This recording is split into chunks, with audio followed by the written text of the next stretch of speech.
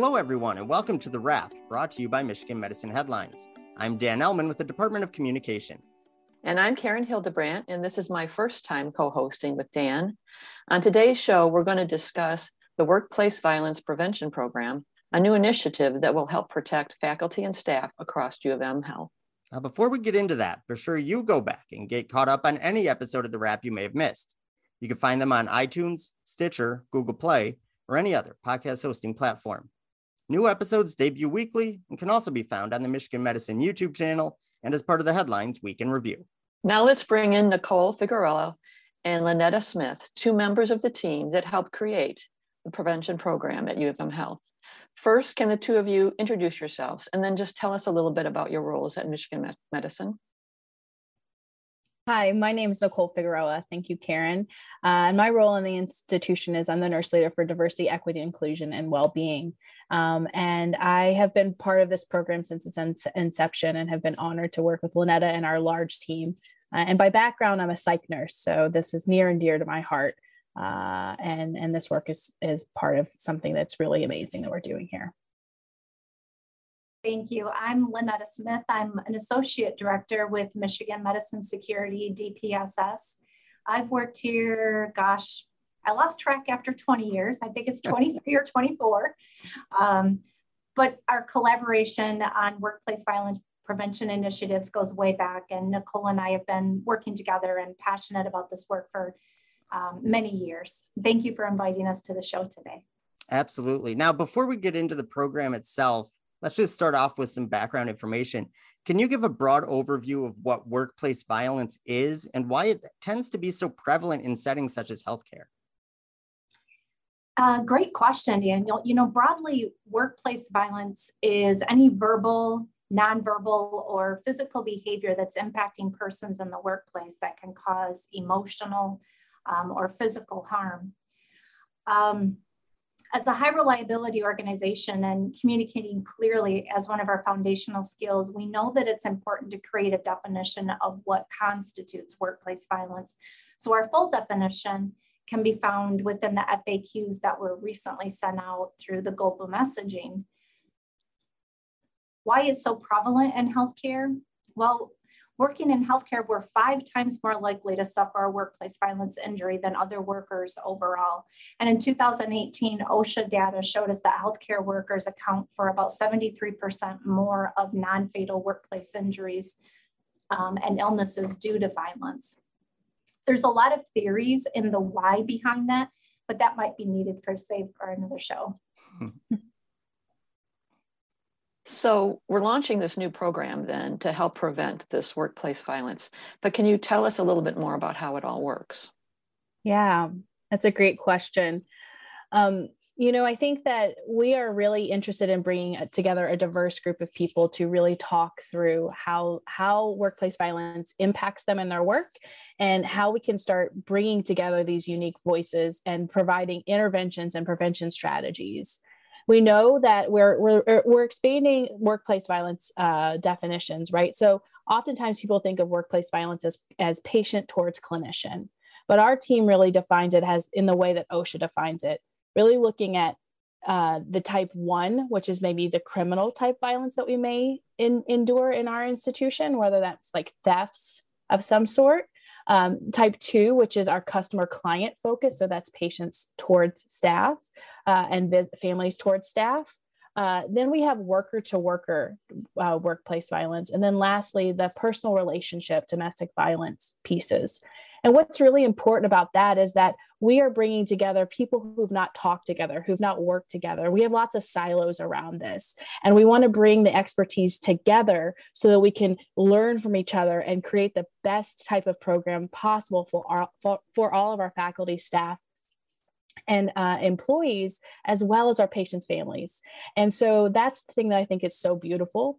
And the functionality behind that, we will bring these groups together, and we have, if you look on our website, we have multiple interventions we're doing. We're focusing on 5 major things: policies and procedures to prevent workplace violence, training and educational programs, looking at our data and reporting to identify incidences and trends, looking at our post-incident support model, because we know after these incidences happen, people are really impacted by that. So how do we support people after incidents happen? And then really leadership oversight. And so we will bring a large group together and then have sub work groups really working on this that have a diverse amount of people from it, both clinicians and non-clinicians, people who are at the bedside and away from the bedside, to create something that is really comprehensive and impactful for our teams. So to this point, where we are now with the program in its very infant stages almost, who has worked together to help create it, and sort of how did it come to fruition? Why has it become such an important initiative here? Well, historically, Dan, there's been a lot of amazing work from people that are passionate about workplace violence prevention. And I want to give credit and acknowledge all of the amazing work that has gone on for decades of teams coming together. And as Nicole mentioned, kind of in spaces where it may have been wonderful success, but at a smaller unit level in a siloed space. So our program is an enterprise-wide multidisciplinary team. We've been collaborating just a little over a year, and it's co-led by the Associate Chief Nursing Officer, Julie Grunewald, and our DPSS Director, Brian Urich. I'd really love for my teammate, Nicole, though, to weigh in on some of the importance of our initiatives. Yeah, I think, like Lynetta said, this is so, I think it's a quite innovative approach to this. We want to bring so many people together. And like Lynetta said, there's been so much passion that people have been working on this for years. And we've had a hard time kind of pulling it all together. So the cool part of this program is that we're actually pulling all of this kind of excitement and passion around prevention strategies together so we can learn together, which I think is what's so wonderful about our health system. But, when I think of, what is most important about this, it's caretaking. We really want people to feel like they can come to work and feel safe, that if something happens to them, that we can help them recover from it. And also that our patients with diverse needs and ways of communicating and ways of expressing themselves, that we also really understand that and approach them with compassion and curiosity. So I think that, to me, it's one of the most powerful initiatives that we can do, because we're coming in it with trying to caretake all that are involved. Okay, so it sounds like you've been very inclusive from the start with your groups and everything that have come together. And I know that in the headline story, it said that the program is for everyone at U of M Health and not just clinicians. So can you give some examples of how, like, staff members at PFAN or EVS or other staff members that don't work directly with patients might be somehow involved in this program? Yeah, I think that's a great question. And because I think that we oftentimes think of workplace violence prevention, like the patient towards the staff. And if we think about our other support services, they may not have that interaction in the same way. But as we think about kind of all the types of violence, we want to create interventions that help them with interpersonal violence, right? Are they feeling threatened at work? And how can we help people feel safe at work from a colleague to colleague standpoint? If they're feeling like they're having some interpersonal harm from at home, what are our strategies to help people protect them at work, right? And our amazing TPSS team has beautiful interventions, but sometimes we just don't know about these interventions. And a lot of people don't know how they can feel more protected at work. And then lastly, when we think about our clinical initiatives, really our partners in EVS and PFANs and other support services interact with the patients in different ways. And oftentimes they could feel maybe blinded, and they have a patient who has unique behavioral needs, who might be at risk. And since we don't have kind of that transparency or that understanding of how do other people interact and how can we make this very first and foremost to their care as well, we are always going to have those partners involved, even in our clinical work, to help give that perspective, because it isn't just around kind of looking at what we think primarily around clinical work. Our partners are interacting and coming in and out of rooms and interacting with patients all the time as well. And so for them to be aware and empowered to have skills to interact in these instances, to know how to support the patient, those are things that that's how we want to create this culture together. Yeah, that's great. So finally, Lynetta, let's direct this question to you. If our employees ever feel like they need to report an incident that takes place at work, what can they do and what sort of support is available to them? Well, that's a great question. And it's actually one that we dove into as part of our beginning questions on working through how to get and encourage reporting. And first and foremost, I want to be mindful that if anyone is ever in a situation where they have serious concerns for their safety and they feel that the situation is dangerous, no matter where you are or what phone you're using, either yourself call 911 or direct somebody else to call 911. So with that as kind of being a top tier on responding and how to report it, there's a couple of other ways that you can connect and make sure that you're bringing forward the event that you may have experienced. So if you're witnessing or experiencing workplace violence if you're a staff member and experiencing it and you're a visitor, you see it from a visitor, or you're experiencing it from patients, families, one of the things that you can do is call DPSS if you've noticed that they're displaying the destructive or dangerous behavior. As I mentioned, calling 911 if it's an emergency, but you can contact DPSS by calling 763-1131 or our other non-emergency number 936-7890. Another encouraged way to bring those pieces of information forward so that we can, as a program, start looking at how to put strategies in place for mitigating workplace violence is completing a patient safety report under security conduct. And I also want to address that, as Nicole mentioned, that sometimes we see staff to staff violence or faculty and staff violence to staff violence. And if you see or experience or become aware of any of those dynamics, of course, again, as mentioned before, you want to contact 911 if it's an emergency, but bringing those concerns forward to DPSS in the same manner where you're calling a non-emergency number. You additionally want to notify your supervisor, bring in HR, and those are those resources coming together that can sustain the mitigating strategies that this program is going to put in place for overall workplace safety. Well, thank you both for sharing all this great information. For our listeners, if you're interested about this program some more, you just go to mmheadlines.org. That's mmheadlines.org. All right, Lynetta, since you're a veteran of the rap, you're about to be put on the hot seat. It's time for the lightning round, when we ask a guest 4 quick fire questions. You ready to go? I'm ready, Daniel. All right. Okay, I've got the first one for you. So imagine a place where you were not able to work at Michigan Medicine. What would be your other dream job? Oh, that's a fantastic question. You know, my passion has always been an investigation. So whether I'm investigating workplace violence initiatives and strategies, I believe my heart would be investigating somewhere. So whether it's human resources investigation or federal agency investigations, investigation is where my passion lies.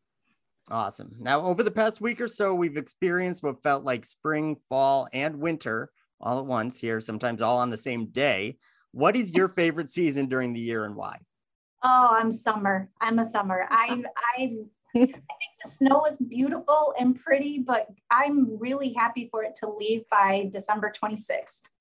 It can, yeah, you can look at it out the window for like a day or two, but then you're done with it, right? I am. Yeah, I agree. We've had enough for sure. So we've talked a little bit about stress and how that can impact all of us. What's your favorite way to like relax at the end of the day? I love reading. You know, I usually have no less than about 5 different types of books on my nightstand. I usually spend my last 30 to 45 minutes relaxing and diving into a really good book that takes me to a whole new summery place. And it's usually an investigative journey too. You can't escape that. You can't escape that. All right, final one. If you could have one superpower, what would it be and why? It's so funny that you say that. My son's asked me that same question. You know, I think it would be the ability to fly. It's just really enjoying to kind of be liberated by, you know, or freeing to not have to be bound by gravity, I guess. Well, thanks for being a good sport with those questions, and to both of you for teaching us about the Workplace Violence Prevention Program. And if our listeners, again, want to learn about the program, just go to mmheadlines.org. And while you're at Headlines, be sure to peruse other featured stories from this week. For instance, there was an in-depth profile of adult emergency services and everything they do at Michigan Medicine, and employees learned about the upcoming engagement survey, which will run from March 14th through March 25th. Find all that and more at mmheadlines.org. All right, Karen, so some of our regular viewers or listeners may be wondering just who the heck you are. This is the first time that you have co-hosted this show in the Zoom window next to me. So can you tell us a little bit about yourself? What is your role at Michigan Medicine and what's your favorite part of your job? Okay, well, I'm honored to be a member of the same internal communications team that you are, Dan. And in that department, I support executive communications and strategic communications for Michigan Medicine. I would say that my favorite part of the job is that I'm able to learn about and then share stories and information about the people here who are, and you can tell they're really passionate about their work and about supporting our community. Just like our two guests today, you can see the passion and then when they're answering their questions about this new program. So that's what I really enjoy doing. Yeah, I would actually, I would echo that about the favorite part of my job. Like there's so many incredible things that take place here at Michigan Medicine that I would never be able to do, but I can tell those stories, right? Like yes. I can write the story about them. So I'll let the experts who can do what I can't do, and I'll just write about them and sort of give them the recognition and kudos they deserve. Exactly. And the stories are never ending. They're just every day, I think. We don't have the time to tell them all, do we? Oh, absolutely. You can find them anywhere you look. All right. One other question for you. Is there anything else that you do in your free time that people may not know about? Well, when I get free time, I really cherish it, okay? Because we all have that problem, right? Finding free time. But I will say I like to travel a lot. I like to read a good book too, like Lynetta. I also do a little creative writing myself on the side when I have the time. Like for right now, I'm working on a novel. That's awesome. That's wonderful. That's so cool. And I'm jealous of that. I don't think I have like I don't have the patience to write something that long. I'm in awe of the people who do. So that's great. So thank you for sharing that, Karen. All right, it's time for the weekly trivia contest. Last week, we asked listeners, Headlines recently featured the faculty and staff who make up the CICU. What does CICU stand for? The answer is the Cardiac Intensive Care Unit. Congratulations to Rachel Yu, an administrative assistant in the EVPMA Dean's office, who sent in the correct answer. Now for this week's question, here's Karen. So this week's question is, how many faculty, staff, and learners make up adult emergency services? So once again, how many faculty, staff, and learners make up adult emergency services? You can find the answer in this week's headlines. And once you find it, send it in to headlines@med.umich.edu for a chance to win a prize. All right, that's all the time we have for this week. Nicole and Lynetta, thank you so much for joining us. And thanks, as always, to all of our listeners and viewers for everything you do for patients, families, and each other. We'll see you next week.